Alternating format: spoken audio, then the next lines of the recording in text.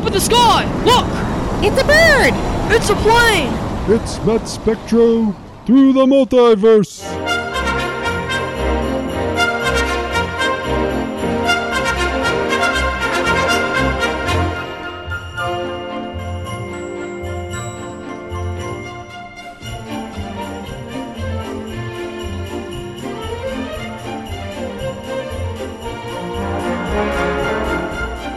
Hello, and thank you for joining us for another exciting episode of Met Spectro through the Multiverse.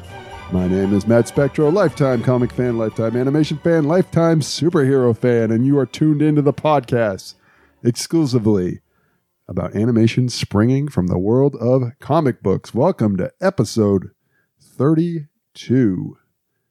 And this is a very special episode because we are kicking off our month-long celebration of Met Spectro through the Christmas verse. Ho, ho, ho. As for the whole month of December, we are going to be talking comic book animation revolving around the holidays, Christmas.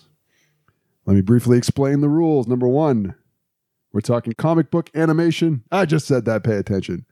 Number two, huge fan of Marvel Team Up. DC Comics presents Brave and the Bold Marvel 2-in-1. So this is a Team Up podcast. Every week it's me and a special guest talking comic book animation.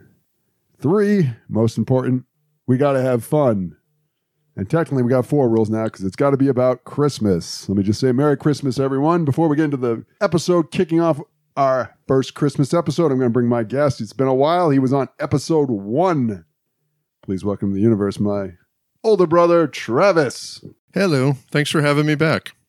I said welcome, but I should have said welcome back. This is true. It's good to be back. I had fun the first time. Merry Christmas. We're kicking off Matt Spectro through the Christmas verse. You got to love Christmas. Oh, yeah. I'm a big fan. And I love all the little specials and tie-ins to stuff.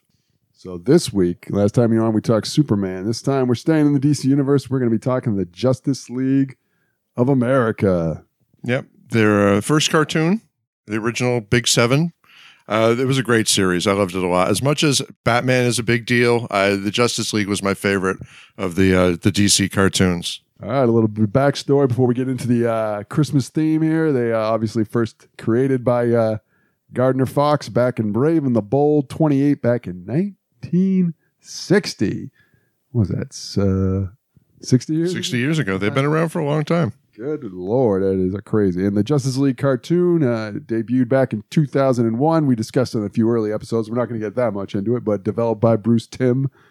Basically, they had done Batman the Animated Series, Superman the Animated Series, so they decided to bring them all back with the Justice League. Something I always ask about the Justice League, the cartoon. When it first appeared, they decided to change things up a little bit. Instead of the original Big 7, they did not have Aquaman or Hal Jordan. They brought on Jon Stewart and Hawkgirl. What do you think about that change? I didn't have a big problem with that. I mean, I know the original theory was we can't just have 7 white guys standing around saving the world, but I've always been a big fan of Jon Stewart. He was one of my favorite Green Lanterns, so that was cool.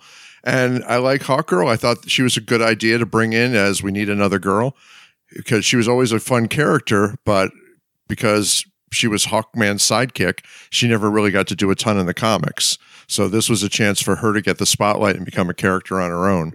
And then when that happened, the comics did more with her as well. So I thought that was a good deal.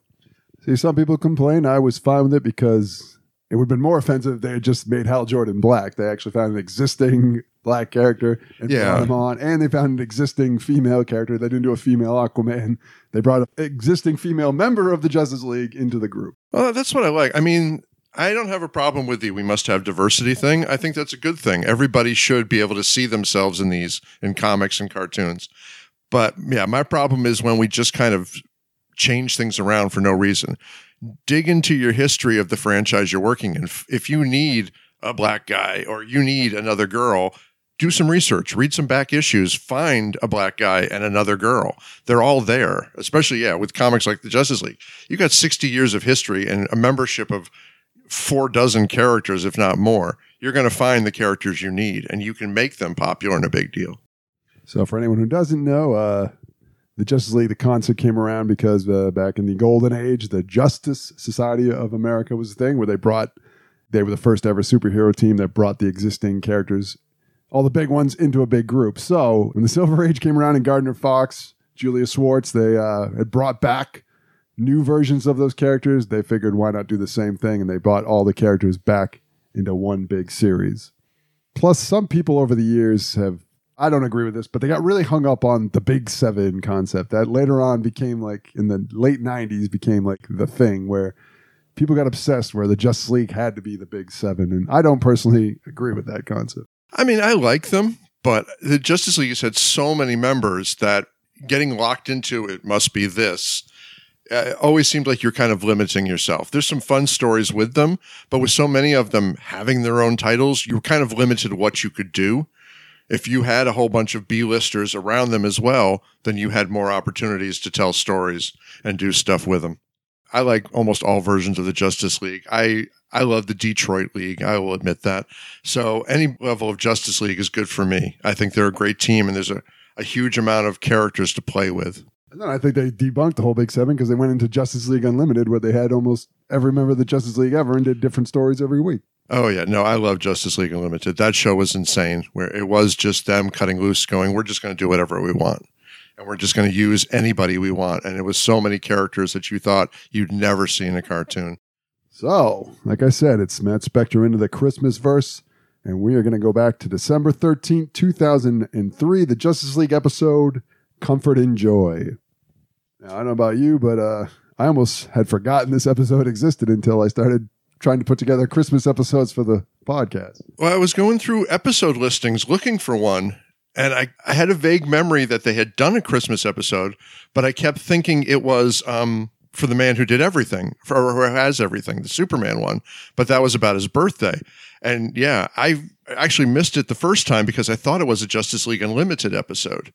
And apparently, from my little bit of research, it is one of the only single episode stories they did in the original Justice League series. Everything else was like a 2 or 3-parter. Yep, it is the first standalone episode they did of the Justice League. Now, Justice League also ran originally on the Cartoon Network, like I had said, developed by Bruce Timm, who had worked on the previous one. This episode is directed by Butch Lukic, I believe he said his name, who has directed a lot of the Justice League episodes, and written by the great Paul Dini, who you should all know created Harley Quinn, worked on Batman the Animated Series, worked on Superman the Animated Series. He wrote episodes of Creepshow. He wrote episodes of Brave and the Bold. If you know anything about comic book animation especially, you should know who Paul Dini is. This is the, like I said, the Christmas episode going back to 2003. And we are going to get into the credit where credit is due section. We only discuss the characters that appear on this episode. Superman, created by Jerry Siegel and Joel Shuster. Voiced by one George Newbern, who originally Tim Daly from Wings had done the voice on Superman the Animated Series, but he was unable to commit. So they brought in George, who most famously was the son-in-law in the Father of the Bride films. I did not know that. Green Lantern, specifically John Stewart, created by one Denny O'Neil and Neil Adams, the late, great Denny O'Neil. He's voiced by Phil Lamar, who has done many voice acting. He's Hermes Conrad on Futurama. He did the voice of Static Shock on the Static Shock cartoon. He also played Marvin in Pulp Fiction. He's one of those guys who you see his name on so much stuff. Jean Jaws, the Martian Manhunter, created by, and maybe you can help me with this pronunciation, Joseph Samoxon and Joe Certa.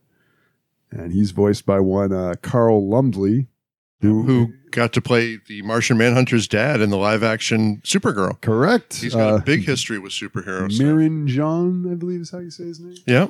He also played Dick Halloran in the Dr. Sleep film. He's Isaiah in The Winter Soldier and the Falcon. Don't hold that against him. But. Hawk Girl. This is the Silver Age Hawk Girl, created by Gardner Fox and Joe Kubert. And Maria Canales voiced her. Maria Canales Barrera.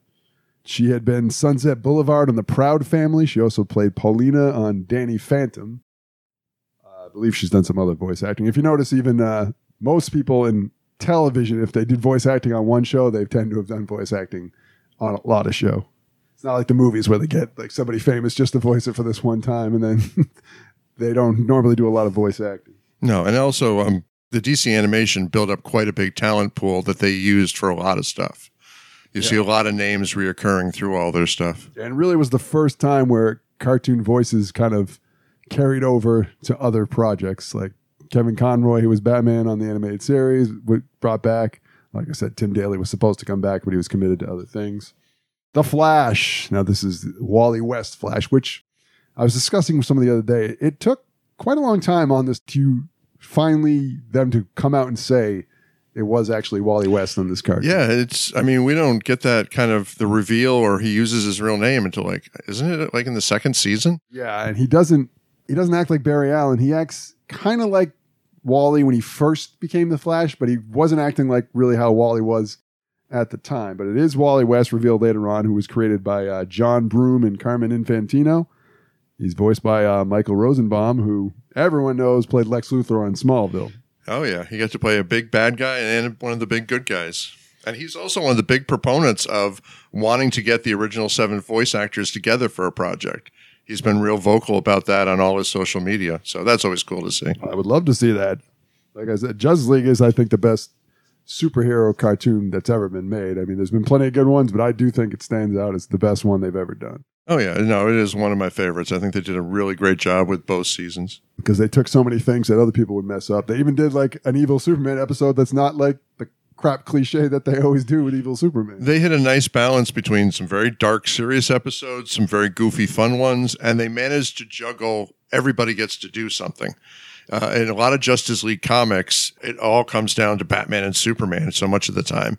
And they were able to kind of balance out and let everybody have a shot in the spotlight, which was nice to see.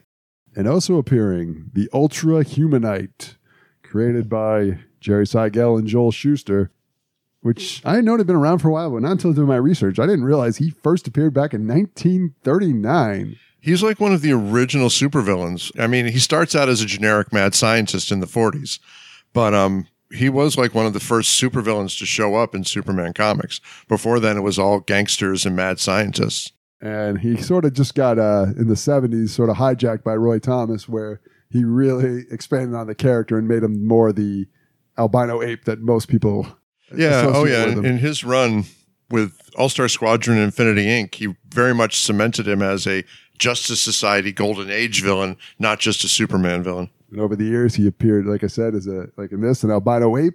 I believe he was in the body of a giant ant at one point. Yeah, in one of the All-Star Squadron arcs, he steals the body of a Hollywood actress. He was running around in an evening gown zapping people with lasers. And in John Byrne's Generations, I believe he hijacks Lex Luthor's body at some point. Yeah, he turns out to be the big bad in an arc where we all thought it was going to be Luthor, and it turned out it was him. He's voiced by one Ian Buchanan, who the most famous role I could find, he played Dick Tremaine on the television show Twin Peaks. Okay, I did not know that. I recognized the voice, but I could not remember where I had heard him before. More so than a lot of characters. I mean, superheroes, I think, in general, lend themselves very well to Christmas stories because it's peace on earth, goodwill to men. So you can do a lot of good stuff with these guys who are inspiring hope as well as punching the shit out of bad guys, So especially characters to me like Superman, for example. I kind of liked the DC Christmas stuff a little more than the Marvel. Maybe because Marvel took itself so seriously that it really felt very clunky when they suddenly got very sweet and saccharine or tried to be goofy, whereas DC always was a little goofy and most of their heroes were just generally nice guys. So they seemed to fit a little better into it. They were more willing to do a story where Superman teams up with Santa Claus or something like that.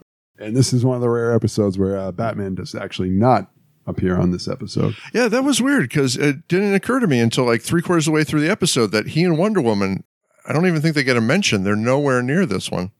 Which it's been weird because they've done, over the years, some writers have been able to handle a more lighthearted Batman when it comes to this, but not everybody can actually pull it off. No, people want to just do the dark, serious, I am the night guy. And that's what I liked about Justice League is the other heroes kind of made him relax or at least poked at him a little bit when they thought he was getting a little too serious. So, on that note, we're going to kick off our holiday season. We are going to watch Justice League of America, Comfort and Joy, and we'll come back and talk about it. Don't go anywhere. We'll be right back.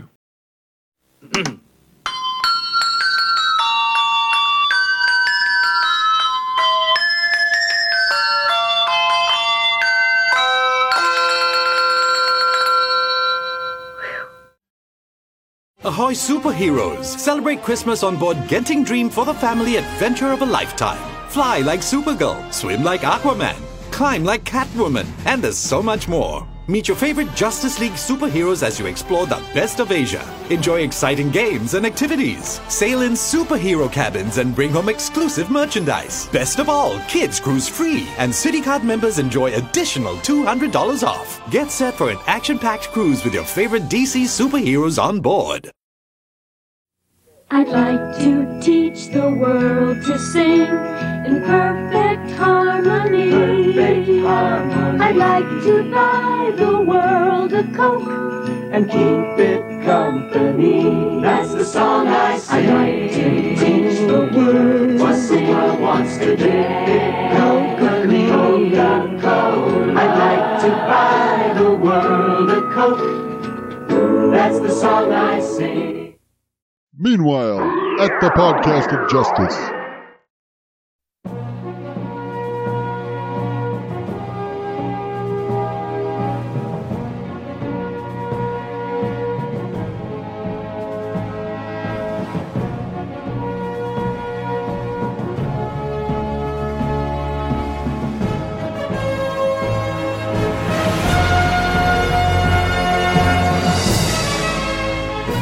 And we are back. And hopefully you just also watched Justice League of America, Comfort and Joy.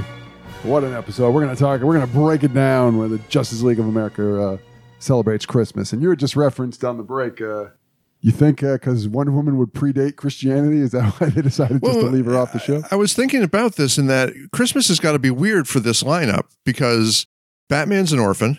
Wonder Woman, comes from a pre-Christian society. John and Hawkgirl aren't from Earth. This means nothing to them as a holiday. Superman isn't either type. No, but he grew up here. So, it has to be a weird time of year for them. There's two of them that are happy and gung-ho about it, and the rest are either, I don't want to talk about it, Christmas is sad, or they're like, I have no idea what you're talking about with this Christmas stuff. You have a bunch of characters that you can use to kind of get your Christmas message across through the guise of explaining Christmas to the aliens. So we open up on an alien planet that's, I don't know if it's covered in snow, but it looks like it's on a collision course with the moon. That might be causing the climate change that's going on. Martian Manhunter is telepathically talking to the aliens on the planet as well as the Justice League to try and save the day. Now, there are these little squid things that talk in kind of burbly voice. And I was just like, is that intentional? Or did they just tell the artist, draw some weird little alien? We don't care. They always seem to look like they're smiling all the time. Yeah, they're these weird kind of brain squid things, and they're just kind of, watching as everybody else does the work. They're building on a machine that's going to manipulate gravity. I believe there's a big field where Superman is placing this giant, round machine into the ground. Yeah, it was kind of fun to have everybody have a little moment of helping, build the big MacGuffin that's going to push the moon out of the way. Flash is running around while just keep telling me the instruction telepathically and I'll make it happen. He does make it happen. He, turns on that button and looks like the planet stabilizes. Yeah, I always like they would do this on Justice League, is that they would start an episode in the middle of a mission. So that I always thought that was kind of a fun thing, going, oh, we're going to do this little bit. Okay, now we're done. And now we'll go on to the main story. And they're sending telepathically their gratitude to John. And I believe it was either Wally or Superman said this is a great way to kick off Christmas break. Yep, they were starting that. And everyone was already last day of work before the holidays. Green Lantern and Hawkgirl, they're going to stay behind. Martian Manhunter says that this holiday holds no meaning for him. Clark says that they're going to have to do something about that. Yes, I thought that was a nice little bit. So then we get the opening credits. We come back, and John Stewart is snowboarding on a construct made with his lantern. That was a little weird, because in the bit before, when he does I'm going to hang around here, his tone was very serious. So I'm thinking, is he sad about the holidays? Does he have to go on another mission? And he just didn't want to tell them that he wanted to go snowboarding. That was kind of an odd shift. He's having a great time, and Hawkgirl asks him, what is it about this holiday that makes you shriek like a little child? At first, it seemed a little strange when they made them a couple, but they slowly built him up, and they have a nice dynamic. He can be very serious, and she is too, but in a very different way, and she tends to nudge him loose from that stuff. they use him well to kind of explain stuff because she's like, oh, what is this Earth thing you call snowballs? And then we'll have these nice moments with him. By the end, I was really glad that they became a couple.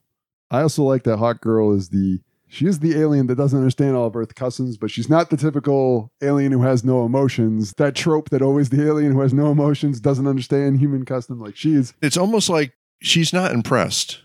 She's kind of like, oh, that's cute. Earthlings do this. Aren't you guys funny? Sort of thing. So she has all those kind of moments where it's not like, John who is lonely and alone or, struggling to understand humanity. I think she kind of gets it. She just thinks we're knuckleheads. And John references that his grandmother used to take him sledding at the park every winter, and it's the best. John, that's the thing. When they let John relax, he's a fun character. And having his favorite thing about Christmas being doing stuff in the snow was fun. That, I also got a comment on Hawk Girl in her snazzy jacket. She's like the only member of the team who puts on anything to protect her from the cold. And so she's just, has her little jacket that fits her outfit. I thought Jeff Johns said that nymph metal kept you warm when you wore it. They're a little vague on how she works. Because the wings seem to be attached to her. They're part of her. They're not like a harness she puts on. So they've played a little fast and loose. I mean, Hawkman history is a bit of a mess. So they kind of picked and choose a couple little things that they wanted to use. So he actually uses his lantern to build a snowman, including a green hat. Yes, the whole winter festival thing they do was a lot of fun. Actually, my favorite was, look, it's a snow angel. And her who has wings, just looking at him like, yeah, I could do that. What's the big deal? That was a cute little gag. They do a couple of those with Flash and Christmas references in this episode that I kind of liked. He asked if they've been good, and the woman running the orphanage says that it's easy to be good when they're going to meet their favorite hero. I got to say, I was expecting a joke of Flash wasn't their favorite hero. I was expecting something like that to come at that point. Well, I kind of like that in the group, he's kind of treated as like the little brother. He's this little knucklehead that they let tag along. But then any episode where he goes to Central City, he's a big deal. The city loves him, and you see him doing all this stuff. This version of the Flash I like a lot because he's one of the few on the team who seems happy and well-adjusted. And he likes being a superhero. He doesn't have a tragic backstory. He wants to help people, and he has fun doing this stuff. And so I like that because when he's with the group, they're like, oh, this guy. And then they go to Central City and they're all looking at him because everyone in the city is like, oh my gosh, it's the Flash. We love him. And I think that's a nice little change that they took. And he says, don't forget the presents, ask what they want. And they show on television what they want. BJ Rubber Ducky. Oh, dear God. I think it's actually spelled Rubber Ducky. Yes. That is just any parent who has been forced to track down the popular toy of the year was having flashbacks through that thing. Because there's always that, it happens every holiday season. There's some toy that for some reason becomes crazy popular, and it's generally stupid. It's a Furby or something like that. And that's what this thing is. And just when you think going, oh my God, it's a hip hop duck, he makes little farting noises. All right. So then you basically picture Donald Duck wearing sunglasses, a gold medallion, a sideways hat. Yeah. If Vanilla Ice was a duck, it would be this guy. And does a lot of farting, which the Flash even thinks is hilarious. Yes, that was a cute moment where he's watching the TV thing going, well, this isn't really stupid. And then he goes, okay, that bit was kind of cute. He says he's going to get it for everyone, but the woman tells him to not to get their hopes up. It's sold out everywhere. Yes, his mad quest to get them, I think, is a lot of fun. I wish they'd kind of expanded that and just shown him just crisscrossing the planet trying to find this duck. He says, please, I made Gorilla Grodd cry. Uncle, Rubber Ducky will be no problem. Then we switch over to Smallville, Kent's farm, where Martian Manhunter says this might be a bad idea, but Superman says he's not going to let him spend the holidays alone. This is, I think, my favorite of the three segments, just because I have always been a huge fan of Clark just going back to the Kent farm when he needed to get away from it all. He's got the big fortress at the North Pole, but the Kent farm in Smallville is really the place he goes to just be who he is. and his parents know about all the crazy and they take it in stride. You know, John shows up at the house and they're like, huh, big green Martian in a cape. Yeah, sure. Come on in. You like Coco? I've always liked that about him. I thought it's a very nice, just a sweet element of his mythology. Batman that gets referenced here. They said that he practically begged for monitor duty. I had forgotten that bit. Yeah, I can't see Batman being a big holiday guy and looking for that excuse to beg off from it, hoping that the Joker will show up and he can just go beat him up instead. Marsh Manhunter says, I hope this is all right. Clark corrects himself, invited me. They welcome in. They even reference where Supergirl is, because if you remember Superman, the animated series, the Kents had kind of adopted Supergirl. I thought that was cute. I had forgotten that they'd adopted her. So when she asked, and I especially love that it's not just she's off skiing with friends. She's off skiing with Barbara, which in my brain is a reference to when she used to hang out with Batgirl all the time in the comics. So I'm figuring there's a whole other lost episode where we get to see the two of them go on an adventure somewhere. He can stay in her room because she's not there. And that is the most teen girl bedroom you've ever seen. The boy band poster, everything's pink. There is just stuffed animals piled on the bed. Superman, Marsh Manhunter says he'd never seen the side of him before.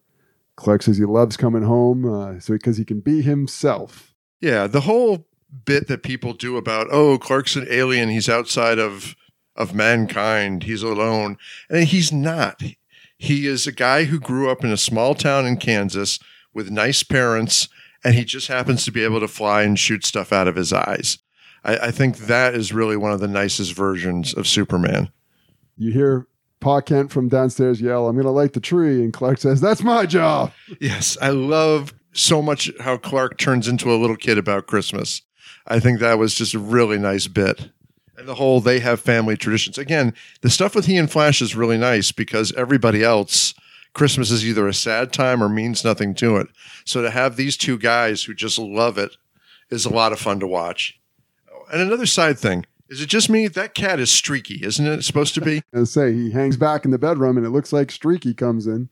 Because, when he showed up, I'm like, I don't remember if they introduced Streaky in the cartoons, but I'm pretty sure in my head canon, that's a Streaky cameo. It's Supergirl's cat and it's orange, so you got to think it's Streaky. He hisses at John and runs off. So we go back to the alien planet with the snowball fights continuing. At one point, he's catapulting snowballs with his Green Lantern. Yes, I do love this snowball fight. It is so much fun. The two of them just being both very competitive. It just escalates to a crazy level.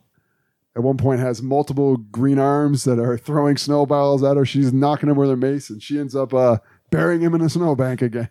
Yes, it is a lot of fun. It starts out as this little kind of Charlie Brown gag, and then when you add in the superpowers, it just keeps going and going. She says she still doesn't quite get the obsession with this holiday, but she knows a planet that celebrates similar to Thanagar, the Omega Quadrant's third moon of Galtos. The planet of strippers and bar fights. When that shows up, I'm just like, she's taking him to Vegas? So we go back to Central City. Flash is running through traffic. Everywhere he goes, there's signs that saying Rubber Ducky has been sold out. Yes, and the angry mobs. There's an angry mob at the store where a guy tells Flash that, hey, that guy is hoarding rubber duckies. You got to go smack him up. After multiple attempts to find it, he can't. He says he's going right to the source. Is he going to the North Pole? And then he goes to the factory in Japan. He's in Japan, and the guy says it's an honor to give the Flash their last rubber ducky. Again, outside of the Justice League, the Flash is a big deal. It's just hanging out with them. He's the knucklehead little brother. So then we go back to the Kents. They're all laughing at the table. They talk about how they used to use lead foil to wrap Clark's present because he likes to peek. I love when he goes, you mean Santa? And his folks both go, yeah, that's what we meant, Clark. Marsh Manhunter, he's holding a Santa mug. They're all drinking cocoa. They wouldn't let him go without a gift. He says he didn't bring one for them, but his presence is enough. And they give him a sweater. Yes, and I love that it's got like the little Charlie Brown pattern on it. And yeah, him in an ugly Christmas sweater was a lot of fun. And he says that he's going to grow into it. And he actually, smiles. He thinks it's lovely. Yeah, and that's the thing. It's not he doesn't have the basis for this as part of his culture, but he kind of, watching him slowly get why it's important to people is really nicely done. And it's not hit you over the head done. It's just this collection of sweet little moments. We go back to the alien planet where they land, where there's a lot of hustle and bustle going on this planet. I actually pause a lot through this section just to look at the alien design in the background. In one scene, there's a Hawkman from Flash Gordon walking around. The Swamp Thing was in the background. Okay, yes, I did spot him. Then there's a couple aliens that I've seen them before in old comics. So, yeah, that was a lot of fun. I think the lion from Flash Gordon showed up in the background as well. Thane, was that yes, his name? I think that might have been him. At first, my first thought was, is that a Thundercat? And John is like, this is where you go to relax? And I love how she shows up in this sleazy Mos Eisley bar, and everybody knows her. She says not to relax, but to celebrate. Yes. It's very similar to like Norm in Cheers, where she walks in and everybody greets her. And she's high-fiving everybody. But yeah, she's from a warrior culture. It's not a dark Klingon sort of thing, but they fight. That's what they do. She goes up to the bartender and says, hey, is the plurb in this dive as bad as I heard? Yes, the scene where she drinks, I so want now that's some good flurb t-shirt. That moment just cracked me up. She double fists the flurb. She belches. She says, good flurb. John gets one, but it looks like it's got worms or something. I love how, John takes one sip and then kind of slides his glass back going, okay, yeah, that was fun. Can we go home now? And then she says, like, one more thing will make this perfect. And it's very romantic when you think they're about to celebrate a kiss. But instead, she smashes the guy next to her with her mace. This is sort of the most screwed up date night you're ever going to see. And it just breaks out in a full-on bar fight all over the place. And I love that scene where one of the aliens gets punched, goes flying, and as it passes these two guys, one of them at the table, just for no reason, just puts down his drink and punches the guy across the table from him. Like, oh, it's that time again. This is what we got to do. They go back to Central City in the Flash Museum. There's an explosion. Was it the Flash Museum or was it just a museum? I was a museum, but I thought I saw stuff from the Flash. Okay. I wasn't sure. I couldn't tell if it had gotten trashed or if it was getting attacked because it was ugly modern art. It's a fine line between the two.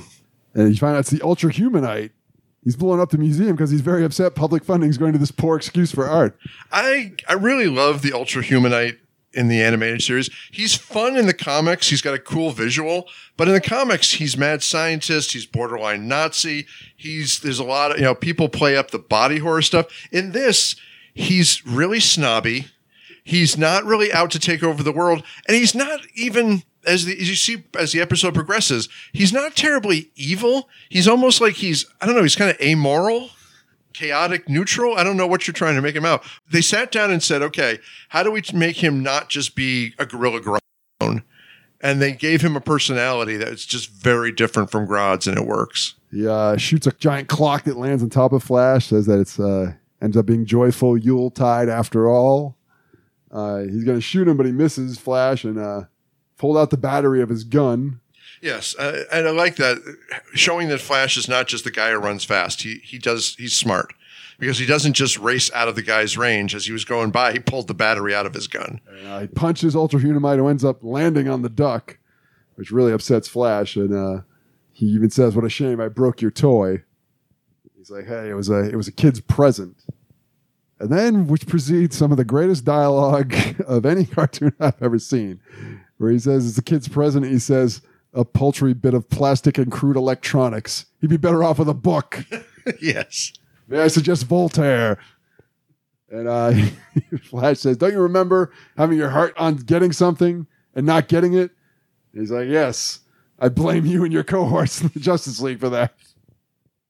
And then he goes, "I'm talking about Christmas." And then, that garnish hollow charade. Force agility on every lip. Insincere goodwill in every heart. Tidings of comfort and joy indeed. And there we get our title drop. I gotta say, the dialogue just is amazing with the Ultra. He is a fun character. I'm glad they brought him back a couple times. And Flash just gets really mad. He says, "For a creep that claims to personify human advancement, you think you know about passing goodwill." Like, especially the kids. And he's hoping by doing this, these kids will pass goodwill on to others. Yes, and then he has the moment where he's like, oh, just go ahead, shoot me if you're gonna. I can't feel any worse. And he says, as you wish. And then bam. And I love that when he wakes up in the workshop, Ultra Humanite's helping him, and Flash is like, why did you hit me? And instead, I thought he was going to go with, well, I didn't want you to know where my secret headquarters was. He just goes, you hit me first. It's like I owed you one. He says that your words, I don't even know how to say this word, jejune, your words, jejune though they were, did not fall on deaf ears. I appreciate the sentiment behind them. Yeah, they call a truce for the holiday. He's positive that he's building the rubber ducky to blow up. Yeah, he's just building a death trap. He says, Flash, it's Christmas. And Ultra Humanite's like, why'd you hit me? I mean, Flash asks why he hit me. And he says, hey, you hit me first. That's a great little moment. The dialogue between the two of them is a lot of fun. We go back to Smallville, and Martian Manhunter's invisible. He's observing the Kents in action. Washing dishes, getting ready. Clark still using his X-ray vision to try and look at the presents. I love that. And he even comments that they're still wrapped in lead. Yep, his parents are not stupid people. He goes downtown. He actually turns into John Jones, which didn't happen very often on the No, he didn't. Every now and then he'd impersonate a human, but it wasn't until I think like Justice League Unlimited that he developed a human identity that he spent time in. He waves to some people saying Merry Christmas. He sees the diners, loaded with all sort of people having a good time. Yeah, this is, like I said, a nice little bit in that there are no big dramatic moments. He just observes the nice little things happening. Even the bit with the kid isn't overdone. He doesn't shapeshift into Santa. He just does just enough to get the little girl's attention and make her think Santa is there. He walks on the roof. He takes a cookie. An Oreo, obviously, because he's the Martian Manhunter. And then the little scene with the church. It's just nice little scenes. It is a little odd. It's nice but weird. Like, here's the little girl, saying that stupid Tommy saying Santa's not real, and he'll prove it when he eats the cookies. Is he, like, listening to people at all times? Or is it just because she's in the vicinity? That was a little weird bit, because you would think if he was doing that, we would be hearing a whole chorus of voices, and then that one would get his attention. But for some reason, that one was just what caught his eye, his mind, whatever you want to call it. You see him, you hear him make a little yummy sound after he eats the Oreo. Yes, that was very cute. Where he takes it, and then, as he's going up the chimney, you hear that, And this is before that stupid storyline where they revealed the Oreos were like a drug to the Martian Manhunter. That was in the comics. That was stupid. Horrible, dumbass thing. So then they go back to the bar fight, and Jon Stewart's like, this is insane. And she's like, yeah, isn't it great? She's choking someone. Green Lantern gets smacked again. It's really ridiculous. And then they go back to Central City where Santa Flash shows up in the orphanage. He's wearing the Flash suit, but he's got the Santa hat and beard. Ultra Humanite thinks it's ridiculous, but he's his sidekick, Freaky the Snowman. Yes, and he makes him wear the top hat because that works. And I'm like, I get it. He's the abominable snowman from the Rudolph cartoon. And he gives him the toy, but Flash is still a little nervous that it might blow up. But instead, it turns on and starts telling the story of the Nutcracker. Yes, and I thought that was sweet where there's that moment where the kids are like, what is this? And then as they start listening to the story, they start kind of sitting down, and and I'm hoping that it's just loaded with Christmas stories, and it's just them sitting around while the duck just tells them every Christmas story that the Ultra Humanite could think of. And Flash says, he liked it better when it made the poopy noises, but this is good too. Yes, that's a cute moment. The other thing that's kind of cute about this episode is there's a couple moments where the Ultra Humanite is almost talking about his childhood. Yep. And in the cartoon, I don't think they ever reference how he got that way. So there's no backstory there. And he stops himself just short. So you're like, was he a person? Did he put his brain in this body? Is he a super evolved ape? Where is this story going? It just kind of keeps it kind of oddly mysterious where this guy came from. Yeah, and he puts the lights onto the tree and he just sort of sits and observes it. And you can see in the background Flash taking a back look and smiling. Yes. When his head pokes around, he has that, I knew it look on his face. And then we go back to the alien bar and everybody's lying out cold. John looks beat up, and him and Hawk Girl they're actually like lying next to the big alien that they started the fight with. Yep. She leans in on the cheek, kisses John on the cheek, and says, "Merry Christmas." Yes, it was very cute. Like I said, the idea that they were both taking turns showing how they celebrate to the other one. It's the weirdest date night. And they go back to Smallville. Clark wakes up all excited because it's Christmas morning. They go to a scene where you can see Martian Manhunter's in his true alien form. He's got Streaky in his lap patting him. And he's singing in Martian. Yeah, Martian Carol or something. Very nice. And they said, and he said he didn't bring us a gift. Yes. And they end. Justice League of America, Comfort and Joy. Again, just a really nice, sweet, low-key episode. You know, they have the bit where we're going to save this planet in the beginning, but the rest is just this collection of really nice moments. And it really works very well. I've always enjoyed comics and cartoons with superheroes where they do episodes or issues where they take a step back, and every now and again the whole world isn't in danger and we get a glimpse into the actual lives of these characters. Oh yeah, it's always been a lot of fun when after some big epic, they don't do it as much now because it just seems like so many comics are just going from epic to epic to epic. But back in the day, they would have that where you did a big arc and you saved the world from, whatever, the Red Skull or the Martians or whatever. And then you'd have an issue or two of just smaller stories. Sometimes it was a breather where the heroes weren't doing, much, or it was just a little case going back to, oh, hey, sometimes just a villain robs a bank. Well, the problem now, especially with DC, is they hardly have any ongoing comics. Everything's like a miniseries, or then it's done and then relaunched with the number one. Or anybody who's doing it is doing a big arc. They have a year-long story planned. There's no breaking that up. There's very few. A few of them have like a big arc with like little stories in the middle to kind of break up the big thing, but it's not as much as it used to be. Everything is, a 6-part story. Nobody does done-in-ones anymore. There you have it. Justice League of America, Comfort and Joy. We're going right to the spectrometer.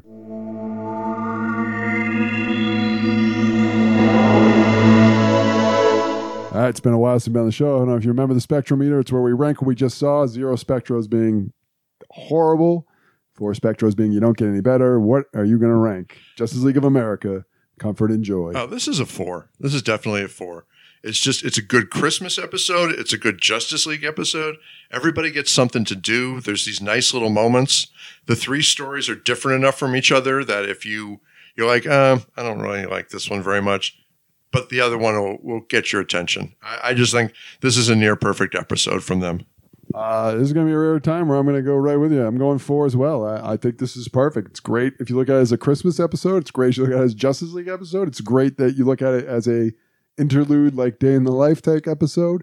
And because, unlike the MCU, not every villain is a misunderstood guy, Ultra Humanite showing a nicer side stands out a little bit more because there's plenty of other evil villains in the DCU. Oh yeah, they had him. That's what I liked about him is they had a lot of guys who were just evil, and that was their thing. But they had a couple that were in kind of a gray area, and he is a fun character that way. They do Superman, especially the way he's supposed to be done.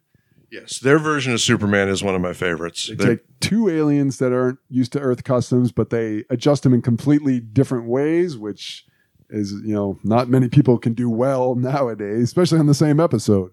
Oh, that's the thing. Every story is about encountering somebody and kind of showing them a little bit of the meaning of Christmas. It's done in very different ways.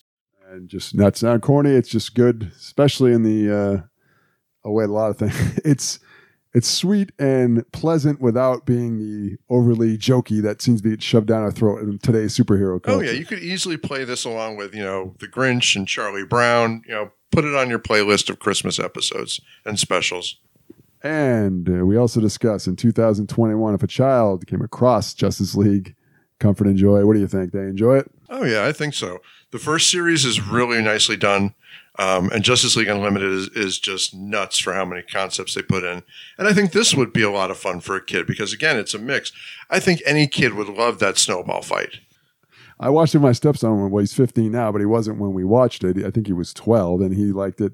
We're going to rewatch it as part of our Christmas rotation. I don't see any reason, especially a kid who's into superheroes, would not enjoy this episode. No, I think it's a nice mix of it's a Christmas episode without being sicky sweet, and it's a good superhero story. I think they really did a nice job with this one. And a great kickoff to our month of Matt Spectro through the Christmas verse. It's all downhill from here. What did you think out there? Did you like it as much? Well, you couldn't have liked it better than we did, but did you like it as much as us? Did you like it less? That's great. If you didn't like it as us, that's okay. We can't take that away from you. I question if you have a soul, though, if you did not enjoy this episode. But go to my social media. I always like to hear from you. You can follow me on Twitter at Matt Spectro. You can go to my Facebook page, Matt Spectro Through the Multiverse. And I always want to hear from you. I always give people opportunity to plug anything if you want. So do you have anything you want to plug? Yep. If you guys want to not just hear my brilliant dialogue, but some of my written word, I have a bunch of stuff published at blackcoatpress.com. I'm in their Tales of the Shadow Man anthology. And you can always find me on Goodreads for more dazzling reviews of books and comics. All right. And if you could follow me on Twitter, like I said, I'm at Matt Spectro. If you could follow and like my Facebook page, I'd appreciate it. If you could smash the subscribe button on my podcast. If you have any suggestions for Christmas-themed episodes, get them in quick because the clock is running out. We're doing a month of Christmas episodes. So get them in there. I want to hear from you. If anybody else wants to be on the show's listener, please contact me. I'm always looking for new guests. Trav, any final thoughts on Justice League of America? Comfort and joy. No, it's just one of the best episodes of one of my favorite superhero cartoons. I think it's well worth watching. I hope you liked it. Tune in again next week. Happy holidays, everyone. Merry Christmas. Come back next week. Happy holidays.